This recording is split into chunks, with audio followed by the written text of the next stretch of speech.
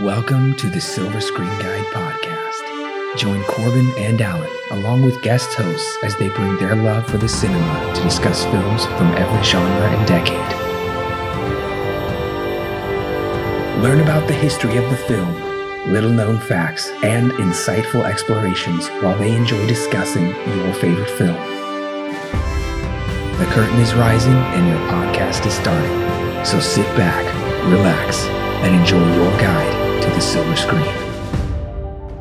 Welcome back, listeners, to the third installment in our Denis Villeneuve movie review series, leading up to this October release of Dune, which I absolutely cannot wait for. This is your co-host Corbin. And I'm Alan. So if you have not heard our previous two Denis Villeneuve reviews, those are linked to in the description below. We're also linking to Christopher Nolan reviews, M. Night Shyamalan reviews. Believe it or not, these two directors were contemporaries of Villeneuve, and in some ways, they still are. Now, some have gone on to greater success. I will not name those who have and those who have not. So before we get too far into the review, as I said, down in the description below, we are links to other podcasts that we think you'll enjoy listening to after this one. We also have timestamps if you're ready to jump straight into the review. If you want to just jump straight ahead to our final thoughts, our ratings and recommendations, timestamps are always down there. Of course, we are on all major podcast platforms. Wherever you want to listen, we are there. So links to those as well if you're looking to transfer to another platform. Links to our social media pages, also our Patreon page where you get great bonus content, and you can also financially help us out to improve Silver Screen Guide as well. And the best way to support us, actually the free way to support us, is by just giving us 5 stars and a short written review. The written review really does help in the algorithm, helps bump us up on the list, and it does help other people find our podcast a lot easier just by taking 2 seconds to give us 5 stars. And it also helps us meet our goal of becoming verified critics on Rotten Tomatoes. So while you're at it, just right now listening, scroll on down, click those 5 stars. That really helps us out. So Corbin, Polytechnique. We're both American, no surprise. Right. Do you ever remember learning about this or hearing about this in any kind of way? This happened in 1989, so I wouldn't be surprised. But do you ever remember hearing about the Montreal Massacre at the Polytechnique University? I think it's a school. Mm-hmm. Yeah. At all? No, if I did, I would have been too young to even remember it. So no, I don't remember it at all. I never, this name, when I popped the movie in, I was like, what in the world does Polytechnique mean? Cool title. Coming to find out, that's the name of the school. And yes, you're correct. It does take place December 6th, 1989, takes place in the winter. This was in the decade before I was born. I don't remember anything about it. Alan, do you remember anything about hearing about it?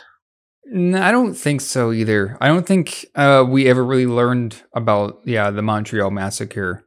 So yeah, I think I'm with you. This would have been my kind of introduction to what happened back in 1989. So yeah. The only thing I remember hearing about this movie is you mentioning it a number of years ago, because I believe you saw this previously, and I remember you brought it up. You were saying you were trying to see the rest of Denis' films, and I think Polytechnique and Incendies were on there, and I had no idea what you were talking about. If I'm not mistaken, I think I looked up a movie that was not this at all, but I thought it was the one you're talking about. It's another black and white movie, and maybe it wasn't associated with Denis at all. Now I'm kind of curious. Now I got to look this up later, because that's what I always had the vision in my head was. Right. I know that there is a documentary, and I think when this released on Blu-ray, it came along with that documentary. Now, if it was shot in black and white, I'm not entirely sure. But you're right. This was a film, and I forget when we were talking, but I remember at one time, I was still in college, if I'm not mistaken.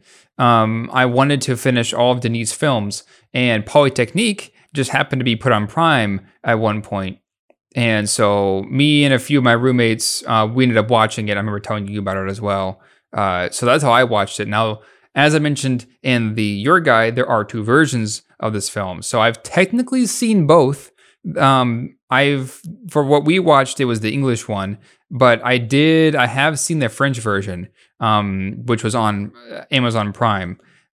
From my recollection, there isn't much of a difference between the two of them outside of, again, like I mentioned in the background, the spoken language. From what I understand, it's pretty much the same. I couldn't find anything anywhere that talked about any significant changes to my understanding. But apparently there might have been a different editor with the English version.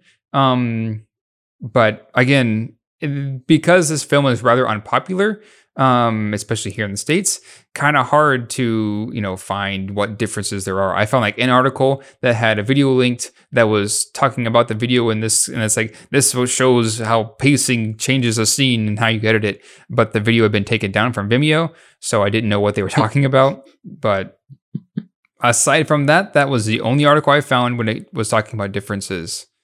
So I have seen this. I don't know if I was necessarily excited to come back to it, and we'll talk about it here in a bit. But yeah, this is not my first time watching this. It does look pretty difficult to pick up on Amazon. Currently, it says currently unavailable. We don't know when or if this item will be back in stock. So, gotcha. Yeah, it is streaming on a couple different places that you might be able to get a free either subscription or free trial to. So this is at least the first of Denis films that isn't hard to get your hands on digitally. Right. But if you want the physical copy, you might have a tough time, at least if you're in the United States. Right. Yeah, this seems to be a digital only one. And whenever streaming services decide to host it, which luckily for me, it was on Prime, and this time it's on Hoopla. But yeah. But judging by the trailer, Corbin, let's say you know the name Denis Villeneuve. You've seen his first 2 films. Would this be something, now that it's been a number of years since he's had a film released, would it have been something that would, get you to go watch it if you had, if you had the means to do so? I think that's the only thing that might intrigue me to watch it, is that this is Denis' first feature film in 9 years. And I'm on the record, you can go back and listen to our reviews, as not being crazy about his first 2 films. I think he shows a lot of promise. But judging by this trailer, I think the trailer looks weird. It honestly looks like it's cut together like a Japanese anime trailer, or like the intro to a Japanese anime TV show, which is always very long and strange, at least to me. Either that, or it looks kind of like an auteur version of To Save a Life, or some kind of almost angsty teen movie. I think the trailer isn't good, and I wouldn't give it a second look. I wouldn't go see it. Yeah, I'm kind of with you, but I probably wouldn't go see it. But I think for me, it would be more of, while I liked Denis' first 2 films a little bit more than you did, I wouldn't say, and this is, of course, without the knowledge of his later films, I wouldn't say that this would really get me, into watching Polytechnique in the theater. I don't know if a film like August 32nd, followed by a film like Maelstrom, would be enough, also given the trailer, how the trailer is cut together, would be enough to get me in the theater. Maybe, but probably not. I'd be more interested to see, after, Maelstrom, where is he going to go? But that would probably be my only, this is why I would want to go see it. So I'm with you. Don't think that this trailer would get me into seats. All right, listeners, if you have not seen Polytechnique and you don't want the film spoiled for you, go ahead and click pause right now. Go ahead and watch the film, and then after that, come back and click play, and we'll be ready to talk about it. Studying to be a mechanical engineer, Valerie has a very important interview today. She could, potentially, get an internship for her studies. However, the interviewee comes off as confused as to why Valerie, a woman, is getting a job in a profession dominated by men. He states most go for social engineering, makes it easier when raising a family. Meanwhile, a character known only as the Killer writes a suicide note for his mom. The misogynistic man has declared war on women, with his goal to make a statement, hopefully eradicating feminism. His plan, murder as many as he can at École Technique de Montréal, or Polytechnique School of Montreal. After the interview, Valerie heads to her next class, and in the middle of a presentation, the killer comes in and orders males out of the room and the females to remain. Once split up, he opens fire on them. Jean-Francois later returns to the classroom. Once the killer has moved to other parts of the building, he finds all the women who were in the classroom dead. He later comes across another girl who is shot in the chest over by the copiers, and Jean tries to save her life, all the while dodging the active shooter. To end this tirade, the killer points a gun at himself. Valerie ends up surviving the massacre and goes on to be a very successful mechanical engineer. Now with a significant other and a baby on the way, Valerie is able to move past the tragedy of Polytechnique as credits roll. I gotta say, with this opening, I was startled. I was startled, first of all, because we open on characters that we don't know in a place that we're really not aware of. And of course, there is a title card to kind of explain to us afterwards what's going on. But we don't see the shooter coming. It just comes out of nowhere. And I think that's an effective way to start the film, with this woman who gets shot. And then we don't catch up with her until quite a ways into the movie. But it does start with the shooting, and then after that, it cuts to the shooter. So, an effective way to start this movie. I am quite startled. I jumped. I was gripped. Yeah, I'm with you. This is a cold open if I have ever seen one. I gotta say, this is, like you mentioned, it's a really effective way to get you like engaged in the movie, or at least, to get your attention. Yeah, I'm with you. This opening is startling and scary, and everything in between. So I'm with you. It's a very startling opening, but also I've never seen one kind of quite like it, to be honest with you. I've never seen a film open like this that's so shocking, but really gets you like hyper focused, like, oh, this is what I'm in for. And I thought that was what the film was going to be, was from the opening shot is when, the massacre starts and doesn't end to the end of the movie. Initially, that's what I thought was going to happen. And I was like, oh, wow, we're starting off already? Okay. Of course, it is not the case, but because I only knew that it was about a school massacre at the time. So seeing this, when the first time watching it, I was like, oh, okay. All right, let's, I guess, get right into it. So yeah, very effective opening. It's an effective opening, and then at the same time, it's surprising as well, because we then go to the shooter, and the story is kind of told from, you could say, like 3 different character perspectives. The shooter, and then a little bit with the shooter is intermixed with Valerie, and then also a little bit of Jeff, and then it ultimately gives Jeff his own little segment. And then it essentially concludes with Valerie's character and how she's kind of had hope, how she's been able to kind of move on from it. She still has nightmares over it, but ultimately she has to move on with life. So I gotta say, the editing in this, I personally think the editing is fantastic, the way the story is told, because what immediately jars us, we know the shooting is going to happen. Denis is able to build up that suspense just by instilling this sense of dread of just waiting for this to happen. And we see kind of a look through the killer's eyes of how he wants to send feminists to their maker, in his own words. And there's these really wonderful shots, just kind of like zooming in on his eyes as he spies on his female neighbor, giving me the impression that he really is longing for a female companion, but he is so frustrated that he feels like all these doors on life have shut him out, that he is just done with the world and he's ready to go out with a bang, essentially. It's very interesting to, I don't know if I've ever seen this before either, give us this look at the killer and why he's doing what he's doing. Right.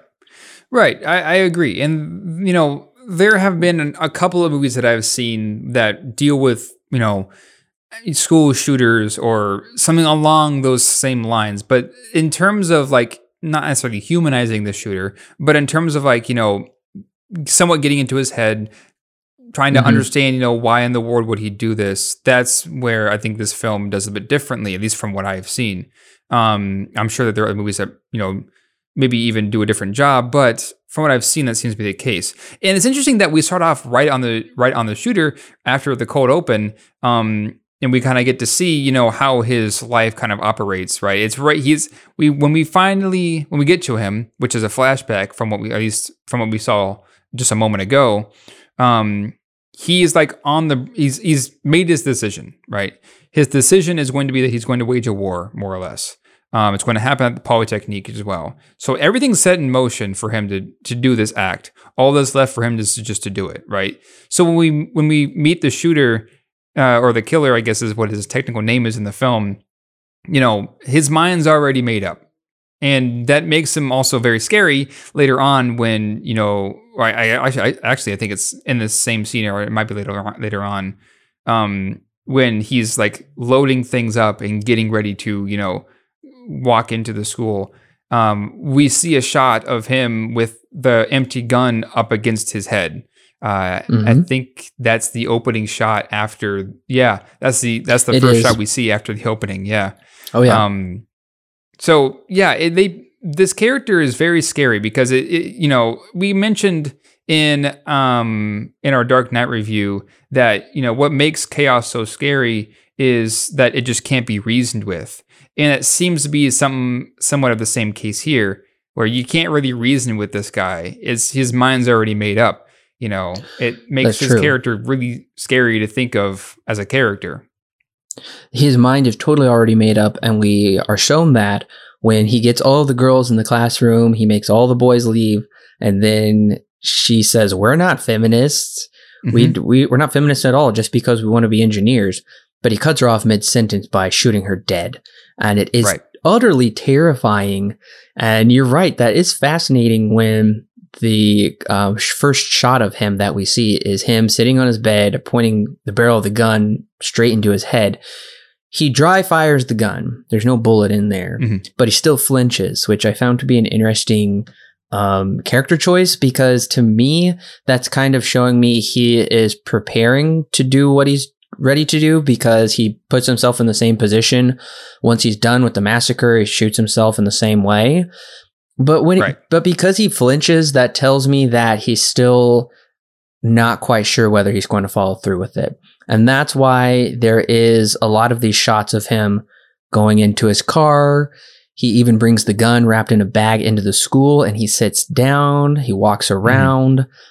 It seems like he has a plan, but he's just not quite sure when to execute it. And there is kind of that randomness to it, that chaotic factor to it, and that's just what makes the opening so scary, and what makes this whole film so scary.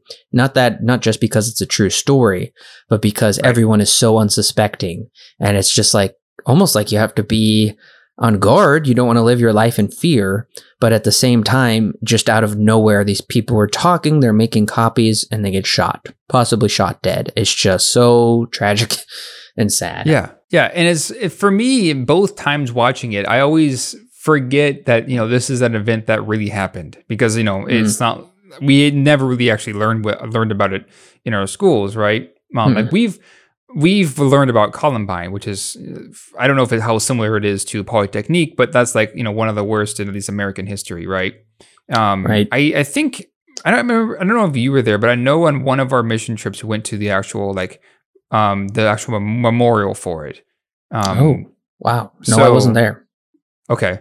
I wondered if you were, but I've been to the Columbine Memorial. So it's always, for me at least, both times watching this film, the reason I'm bringing this up is because I always forget watching this one that, you know, this is an event that, you know, actually happened, right? This is an event that, even though it's played off on the screen as if it's playing out more as a fictional tale, which, you know, the characters are made up, but the situations and what actually, you know, what the killer actually does is, as far as I know, is real.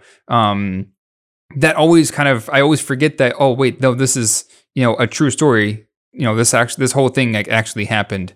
I always forget that. And now that I remember it, I'm like, oh yeah, I tend to think of Columbine because, you know, similar things there. So, yeah, so I guess that's what makes even this opening even more scary to me, is remembering that, oh, this is a thing that actually happens, especially with this character.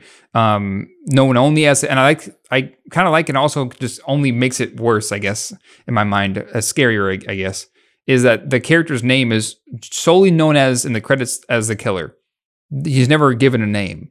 It's I think that's what also makes it a bit more spooky is, it's almost like it's a thing. It's not necessarily a person. That is a fascinating choice to not put his name into the film. Clearly, he was a real person with a name.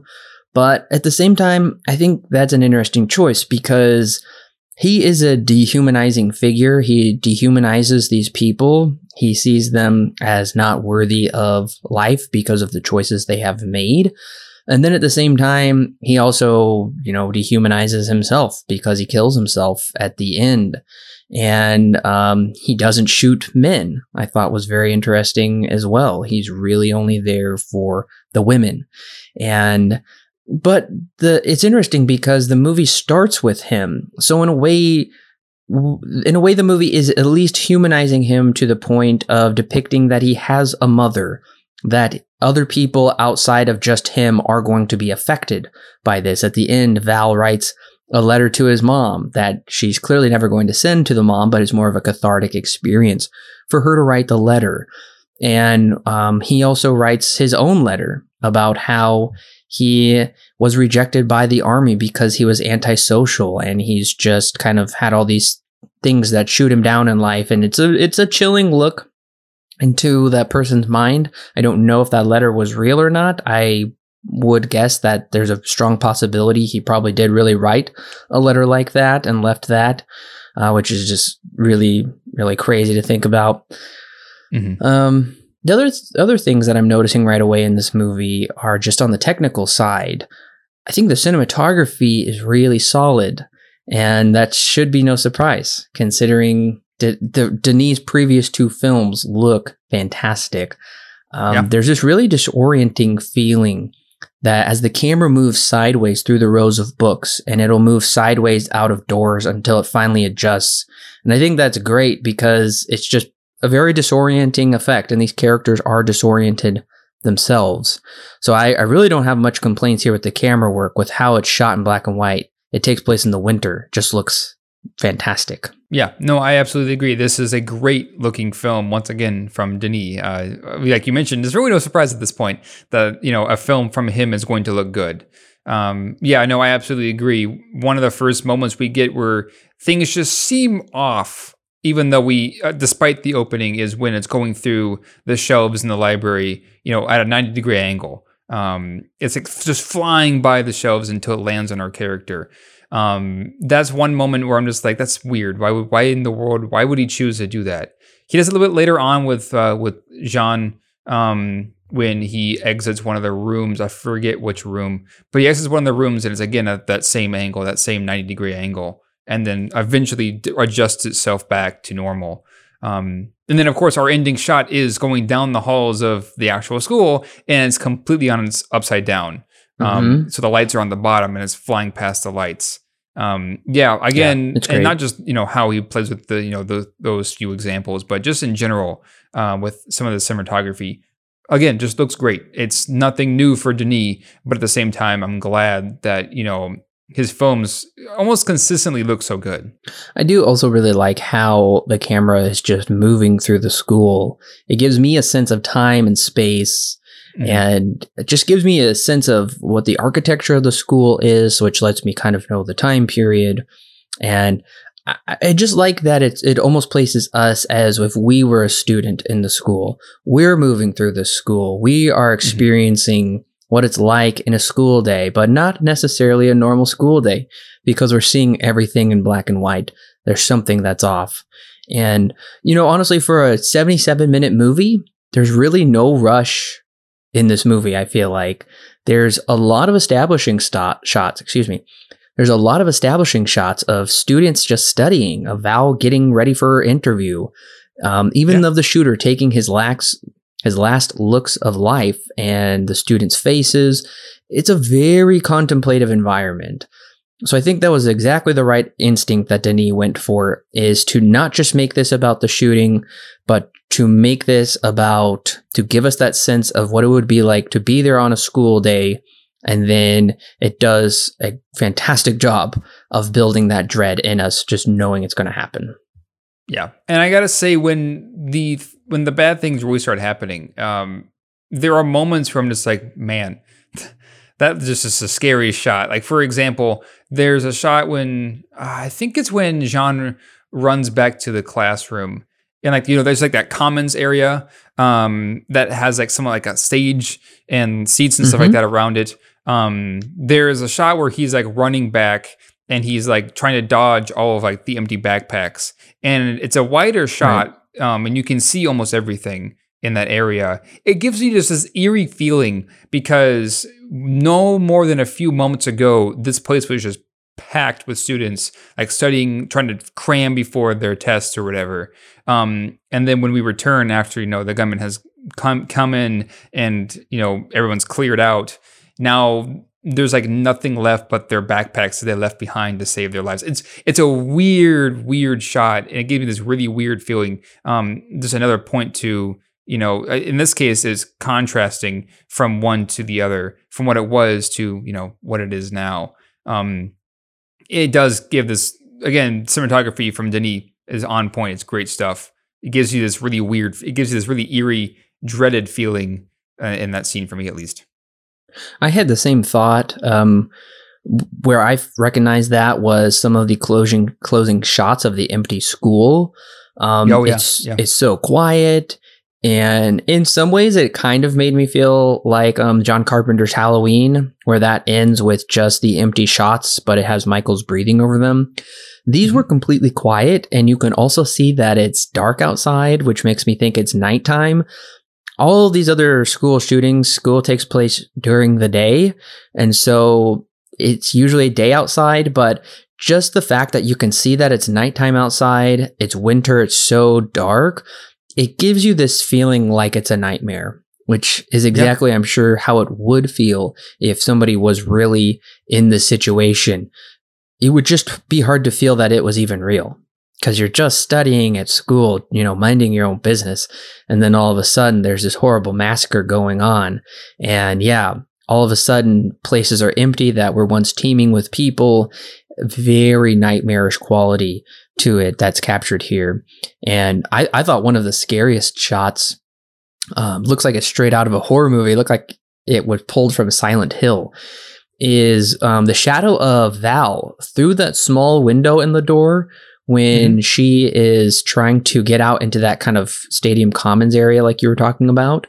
There is that blurry silhouette of her with her arms hanging at weird angles, and her leg is all messed up as well. I'm like, oh my gosh, that's a great shot. That was really well done. Yeah, I agree. One of the big and you brought this up a little bit ago. This film has like 3 different perspectives for this like central idea, right? The killer wants to get rid of pretty much every woman, or at least make a statement about, how feminism is a thing that should be eradicated. And then you've got Jean, who is in the same, I think he's in the same profession as Valerie, or at least is, in the same school, of course. And he's almost like he's battling against trying to prevent, or would like to do more than what he can when it comes to the killer, because he does display that, he should have stayed. I think even later on he mentions that, I should have stayed in the classroom when Valerie's taken off on the gurney. But he also saves a lady, the girl we see in the opening. He saves her life by, when he comes across her, and then taking the time to actually go and get stuff, risking his own life to save one more person, right? Then you have Valerie, who is kind of caught in between the killer and I guess kind of John, but of course he's on, the better side of things. And she's the one who's trying to, get a job that, as it's mentioned, is male dominant, right? That mechanical engineering. So you get this interesting mix of someone who's, wanting to become something, but being told that she can't. And then a person, the killer in this case, who is trying his hardest to make sure that that doesn't happen. It gets this weird mix of, perspectives on some kind of issue. But of course, in the end, Valerie ends up getting the job that she wanted and potentially has, a family that she can raise. So I would say in terms of characters, while I think that they're pretty light in terms of development, they do have a lot of interesting elements to them that just help the story out a lot. You're right. There is that sad irony to this story as well, where we see Val, who we thought died because of the editing. We come to realize that she actually lives. She actually goes on to become an engineer. She becomes very successful, whereas Jeff cannot handle the fact that all of the stuff that he's gone through and that he probably feels like he could have done more. And ultimately, he goes out into kind of the barren wasteland and commits suicide. It's horribly sad. Right. Yeah. And that's the sad irony, is that the killer seemingly wants women, especially feminists, that want to take over what he perceives as male jobs. He wants them out of the job force, and he wants seemingly more males to be able to do it. Well, that's the sad irony, is that Jeff does not go on to become an engineer. He goes on to kill himself, whereas Valerie goes on to become an engineer and live a seemingly happy, prosperous life. Yeah, I gotta say, especially during the shooting sequences, it was hard to watch. It was very, very heavy. And you were right, Alan, when you warned me last week. It's a heavy movie, especially when Jeff goes into the classroom, because he runs to the security guard. Here's some other things that Jeff just could have done, which is I'm sure what he goes over in his head.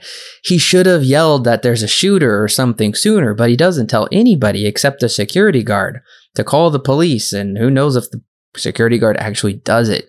And then he goes back to that classroom, and Denis does not show us his perspective. He just shows us his reaction for a large portion of the scene until it finally cuts to them all lying dead on the ground. That was a heartbreaking scene. That scene really got me. Yeah, and there's also a complimentary scene later on in the story when it tells it from Valerie's perspective, I believe. No, I think it's the killer's. I think it's the killer's perspective. It's Valerie's perspective when she lives. When you find out she's right. alive. Yeah, you're right. You're right, because the killer goes back in there later on, and you see him actually fire at them, but of course everything's out of focus, which is definitely a choice by Denis to not, show too much, I would say. It doesn't want to glamorize it. We should say that. Yeah, no, you're right. There is definitely, if this was a movie to not glamorize what's happening on screen, this is definitely not doing that, right? It's definitely not glamorizing the violence in any way here. His goal, which we mentioned in the background, his goal was to be respectful, which is why it's also shot in black and white and not in colors. So, the blood doesn't, show off too much. It's the same, I'd say, that is definitely true all the way throughout this film. Even in the scene where we do see the women being shot, it's out of focus. Yep. So, yeah.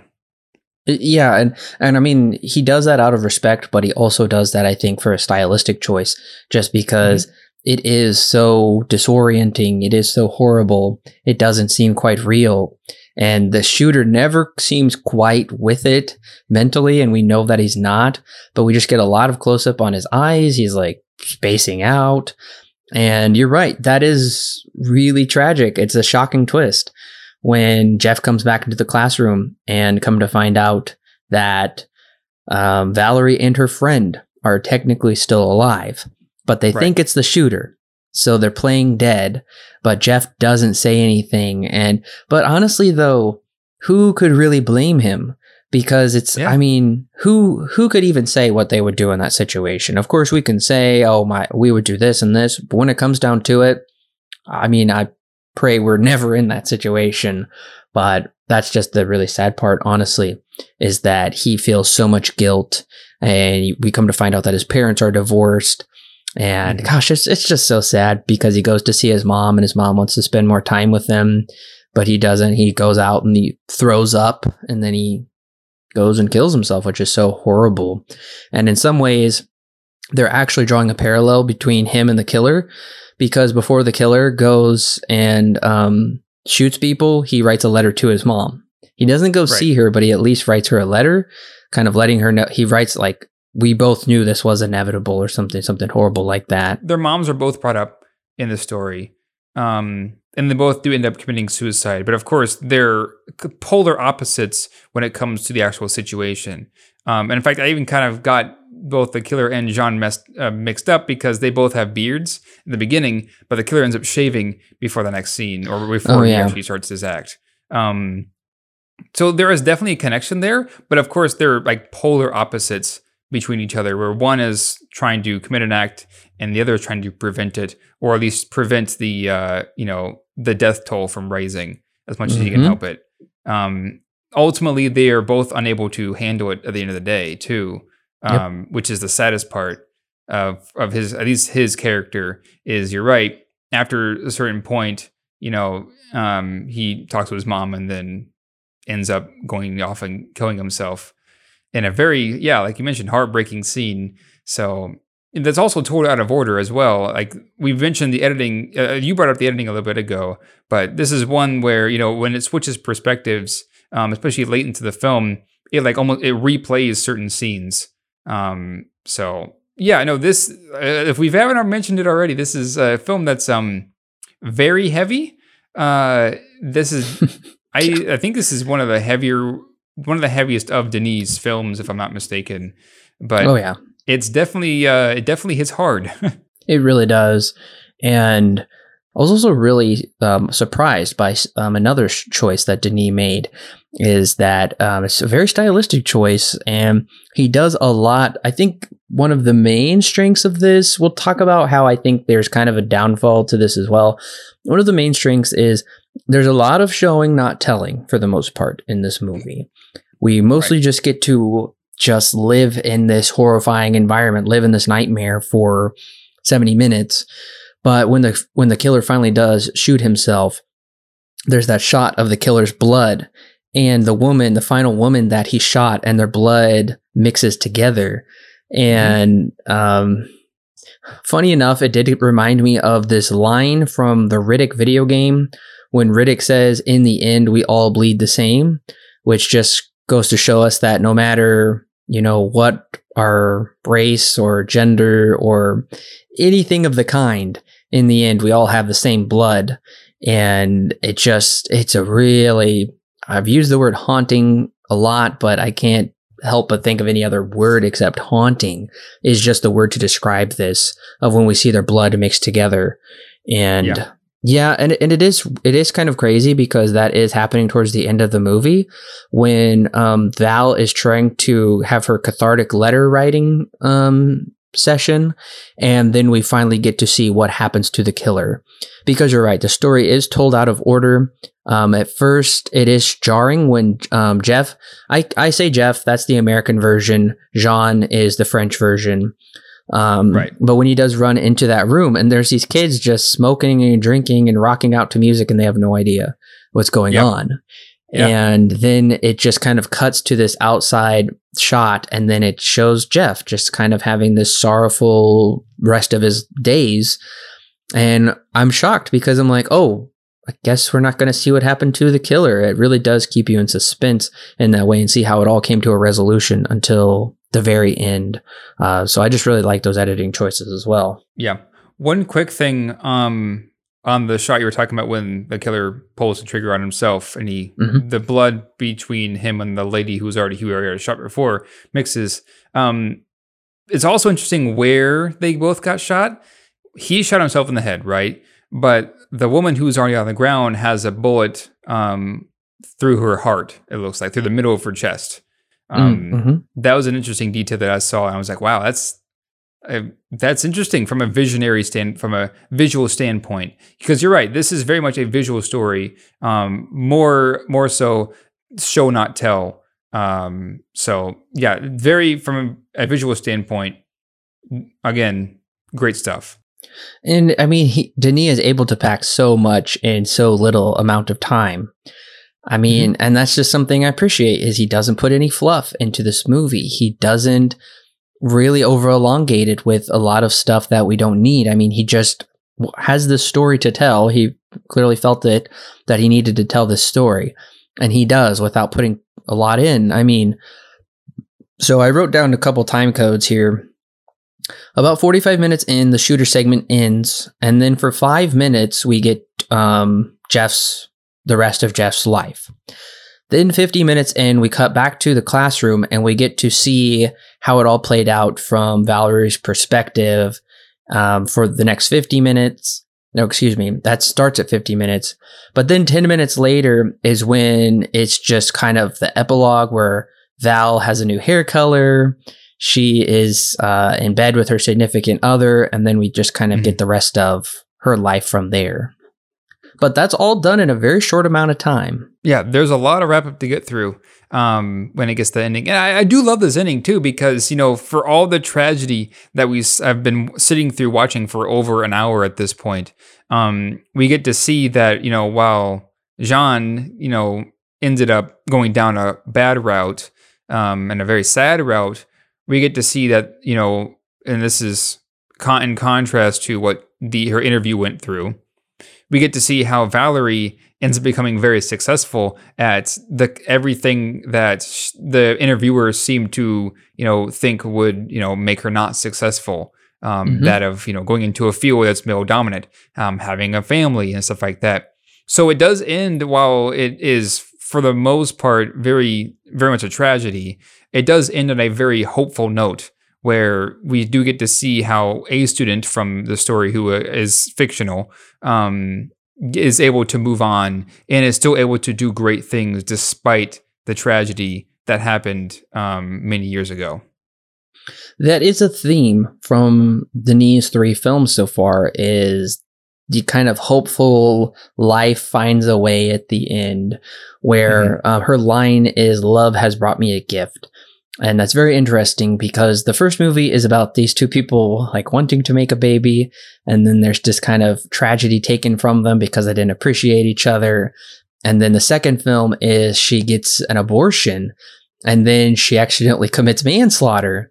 But then she's still able to kind of find a life after that through the tragedy. This one is the exact same way. There is this tragedy, but I like that the killer's actions isn't the final note. It isn't the main point. It is that, he did some horrible things, but we are still able to overcome, move on with our lives. We're not going to be ruled by that. And ultimately, she says, "I'm going to teach my son to be more loving," or if I have a daughter. I thought it was kind of funny. She said, "I'm going to teach her that the world is hers." I just thought that was a bit of a funny line, but you're right. And then I thought it was really touching. Instead of the cast and crew credits at the end, at first, it's the in memoriam section, and it has all of their names, which I thought was very touching. This is a movie where I kind of mentioned it a second ago. The characters here, they're not anything super deep, and that's also by design. They're meant to be, you're supposed to fill in yourself through these characters, because this is very much an experience movie where you're meant to come in and just watch what happens and stuff. So this is a movie where it's, like I mentioned, it's very much an experience film, and not necessarily one that is, super happy or anything. But it's definitely one where, you get to just kind of sit and then just watch how the whole thing unfolds. I think that's really interesting, and of course, Denis makes the film around that, around following these characters that have, certain ideals, because like I mentioned, everyone here they're fictional, right? But the actual scenario itself is real. So that does at least open the door for Denis to have some creative freedom in terms of making a story and having a message come out of that.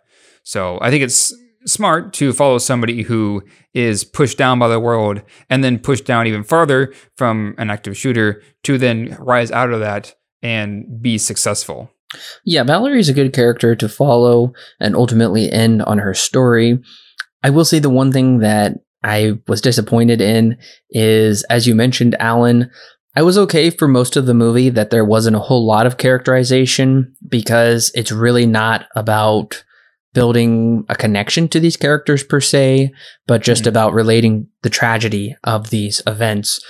But for some reason, at the very end of the movie, they really try and just backload her character with all of this emotion through this really awful letter that she writes, because I was getting her character emotions through her performance, through she's kind of waking up from this nightmare, and we could almost conceive of large portions of the movie as a nightmare if we wanted to, because we see her waking up from that, and then she's going to give birth. She has become successful, and there's a lot of emotions tied up in there that I was already getting without her sitting down, writing a letter, and literally telling us about her emotions, which I really was disappointed with. I thought that was totally needless. And she even has this weird line where she's like, he's dead, I'm alive, he's free, I'm not. I understand they're trying to give her an insight there, but it is at the same time conflicting with her emotions, or at least with her outlook on life, because after that, then she's just like, I'm grateful I'm alive, I'm going to have a child, I'm so happy, but she's not free. I don't know. I really think they're trying to do too much here in this letter. It kind of messes it up, unfortunately. It's really not needed. A couple other my negatives are, I think some of the line delivery is perfunctory. It's just kind of out there. It's just like they're reading a line. I don't think the acting is that great in some sequences, especially Jeff's mom. Her line delivery is awful. Yeah, I wonder how much of that is because this is what we saw was the English version, and they're definitely French. I wonder if that has anything to do with it. I don't remember, because it's been a number of years since I've watched Polytechnique, so I don't recall too much of the acting. I remember it being good, but I remember a whole lot. Yeah, I think there is a very strong possibility that the English version, some of it takes a hit. I can definitely understand their English is they speak it very well, but I just don't think they can deliver the lines probably as well as they could with their native language. And so I think that also makes some of the acting come out in a weird way. So it's just not as high caliber as acting that I was expecting, honestly, because August 32nd and Maelstrom, I think the acting and line delivering is far better in both of those movies than it is here. I think it's honestly, I couldn't help but think when Valerie is going to her job and she's like looking with the other engineers at the airplane model, it just felt like one of those depression commercials where the person is going through life and there's narration over it, and you see them like going into their job, but they look kind of discontented and confused. And then all of a sudden they take their pill and life is so much brighter and better. It was like exactly that, watching that. I don't know if that thought popped into your head at all. Yeah, no, I can see it, but I didn't have that same thought when I was watching, but I can see it. The only thing that frustrated me that wasn't not about the movie, but I just couldn't help but note it, was how cowardly like everybody was in this movie, except for Jeff. He actually seemed to do something. Now, possibly somebody in other parts of the school was doing something as well. But for Pete's sake, the teacher is like rushing the boys out of the school, not chivalrous at all, just letting the women, just abandoning the women in the classroom. And we see, what else was there? Oh, the killer is walking down the hallways openly with a firearm. Guys see him with the firearm. They just walk on by. And so I think Denis is showing us a couple of these scenes on purpose, just to probably, hopefully instill in people somewhat bravery, somewhat courage to act, or at least band together and not just, look out for your own self in the end, because ultimately that's what happened. And that's where the tragedy comes in, is when people don't do anything instead of people banding together to take down the one guy, because there's always more people on the good side than on the bad side in these situations. So I think Denis was probably showing that on purpose, because I couldn't help but notice the killer could freely walk through that school with a firearm. People wouldn't say anything. It was shocking. Yeah, no, yeah, you're right. And I know that at least here in America, I don't know what the policy is for like an active shooter on site or on campus in Montreal, especially in 1989. I know when I was in elementary school, I think we had a few drills in high school.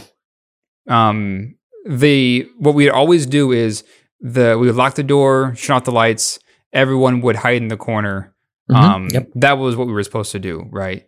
Until we knew that it was safe to come out, right? That was what was supposed to happen. Of course, this is a very different situation.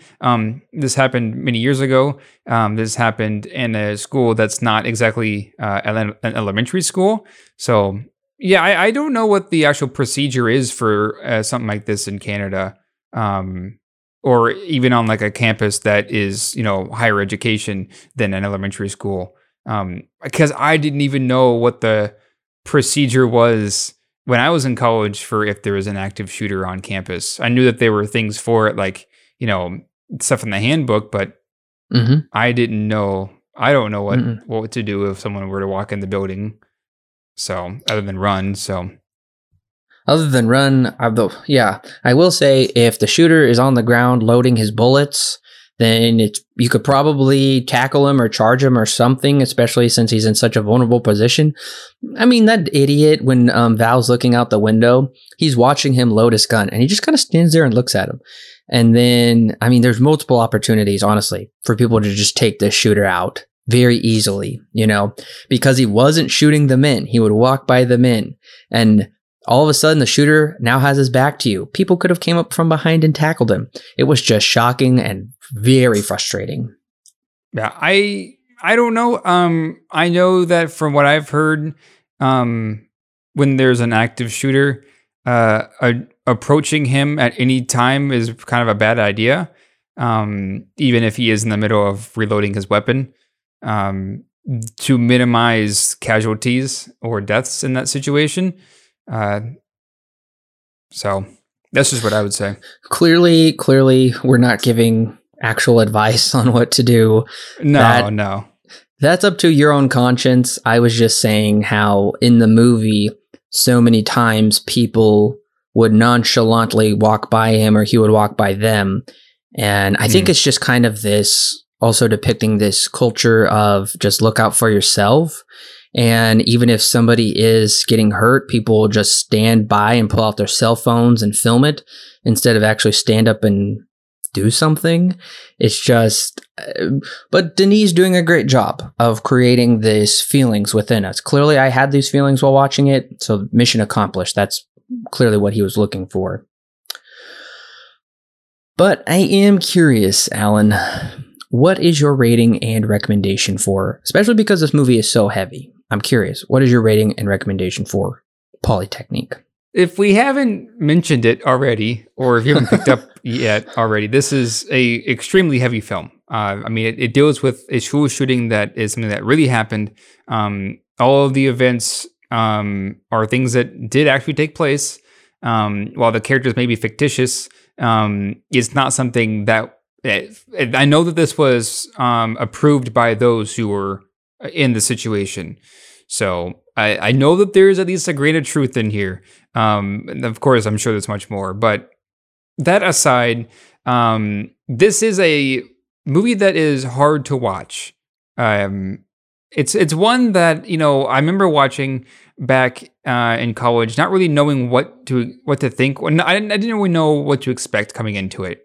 And I left kind of like, I guess I didn't really know what I was expecting. I guess, this is not really what I would consider Denis to do. But in some ways, that's a really good thing because it keeps you on your toes. It at least says something different than what he is known for doing. While it is still heavy, it's not, what he does later on. I think I'm gonna give it a 7.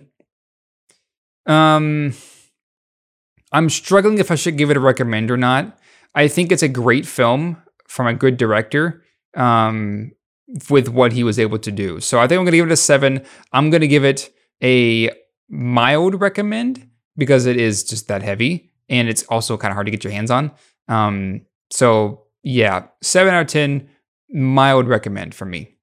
Polytechnique is a beautifully shot, beautifully told true story tragedy. From the first shot, the black and white detaches us from reality. It serves 3 purposes. First, to create the feelings of a memory. Second, to create the dread of a nightmare. and third to portray the bleakness of the event. Mixed together, these three give us this feeling this could never happen in our real-life colorized world. Yet, out of nowhere, we're jarred into the fact that this is really happening. By starting us off with the killer's perspective, we foremost understand his demented mindset, and by the time the film concludes with Val's letter, that depression the killer has resigned to, we are given the hope that parents will do better raising their children with love and understanding for their fellow human beings, in the hopes to create a better world where this senseless carnage won't happen again. Despite being a slim 77 minutes, the pacing is perfect. Denis takes his time establishing atmosphere. Gratefully, most of the time, characters' feelings are shown, not told. Except, unfortunately, at the end, Val's letter tells us her feelings that were already present in her performance. This isn't an easy movie to watch. In fact, Denis does such a fine job of infusing every shot with dread that even after the credits roll, and we're given that hopeful ending, I'm still shaken. It's honorable that Denis made this film to immortalize the lives that were tragically lost, even though the impact is slightly lessened by the ham-fisted message at the end. Of his first three films, Polytechnique is probably his best from a technical standpoint. He doesn't have sole writing credit here, and it's a non-fiction story, so I am missing his creative wit from August 32nd. So it's somewhat hard to compare, but I am eking it out above the previous two. Polytechnique receives 7 stars out of 10, with a recommend. Yeah, for this, so far in this retrospective has always been, I'd give it a 7. You'd give it a 6 for the first two. That's right. We both finally handed out the same grade for the first time. Alan has straight 7s. I broke with tradition. I just handed out my first 7. Yeah, we'll see what happens with the later films. Because Incendies is next week. And I've seen that one, and you haven't. And like we were already talking about, like I kind of mentioned last week too, we're not out of this heavy films of Denis just yet. Still got a few weeks. I'm actually really looking forward to Incendies though, because according to audiences, this is his best film. Yeah, this is the one that really put him on the map. This one and Prisoners, which would happen after this. But I think as a foreign director, this is, and especially one in Canada, this is when everyone was like, whoa, and pay attention to him. So yeah, we'll see what our thoughts are next week. I'm really curious and return to it. So Corbin, is Polytechnique, if you could find it, that is, would it be a pickup or would it be a pass? If I could find it, I would definitely pick this one up on Blu-ray. It's not one that I would return to often, but I think it's one that I would like to have in my collection. Honestly, really just for the technical aspects, just to revisit that cinematography, revisit how he shoots, no pun intended, how the school is shot with the camera and how that all comes together, I think is really well done. So I'd like to have it, especially for that reason. Yeah, no, I'm absolutely with you. I think that if I could get this on Blu-ray, I probably would. I know that's hard to get your hands on, but I would very much enjoy having this in my collection. So what recommendations would you have after watching Polytechnique? I think this one's a bit of a hard question. It's a hard question, but I do have a recommendation. I'm going to be recommending the 2016 interestingly creative documentary Tower, which you actually turned me on to that one, Alan. Yeah, I remember. That's a good recommendation. I might steal that too. Yeah, I really enjoy that film. For me, I'm also going to recommend Tower. I'm also going to say Mommy. That's a film that was released not too long ago. But it's one that deals with, a kid who is very much on not the same. This is a completely different thing, not a school shooter or anything like that. But it does deal with a kid who is very reckless, and is a son from a lady who has kind of had to move away from him. So very interesting story. I really enjoy it. It has some similar vibes. They're both foreign language. Very different subject matter, but yeah, I do actually own both those on Blu-ray. I just recently got Tower, and I've owned Mommy for a while. So if I can ever find, Polytechnique on Blu-ray, I want to get it. All right, listeners. Well, the question after the show, this one was a hard one to come up with. I guess if you were an American, have you heard of this? Or maybe somebody who's outside of Canada, Montreal. Yeah, I wonder how, if they've heard of this. That's like the only question I can think of for something like this. I don't know really what would be appropriate to ask. I think that's a good question. I'm curious to know how many of our listeners have heard of this before. I'm guessing not a lot, but you never know. I mean, especially our listeners outside of Canada. And I guess we could even ask even a further question. If you do live in Canada, primarily the area where, the province where this took place, what did you learn about it? Does it still have an impact on your society today? Just tell us your experience with it. I'm curious. Yeah, absolutely. All right, well, Corbin, thank you for joining me. Sure thing. All right, listeners, we will be back next week with Incendies. So we'll see you then, listeners.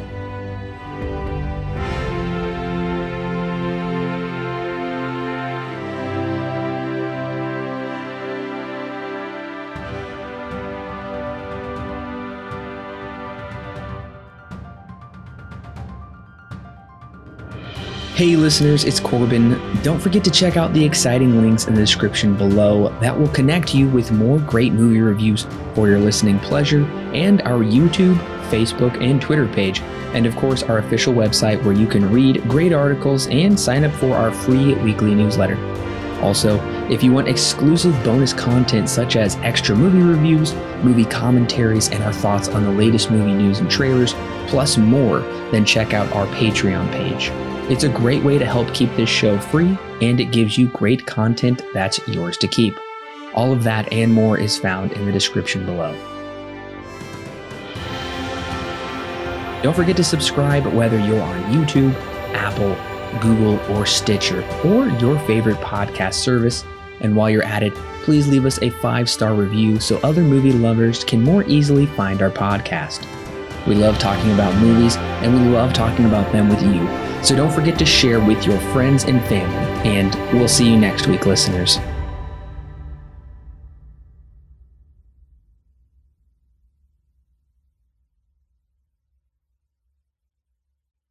The Silver Screen Guide podcast is edited and produced by Alan and Corbin. Intro and outro music is created by Thomas Rankin. The thoughts and opinions herein expressed are those of the individual and do not necessarily represent those held by Silver Screen Guide. Silver Screen Guide is not affiliated with any company or individual involved with the creation of this movie or TV show. No portion of the podcast may be used without express written permission from Silver Screen Guide. Other people find our podcast a lot easier just by taking 2 seconds to give us 5 stars. Okay. Sorry. Amateur hour. My phone just went off.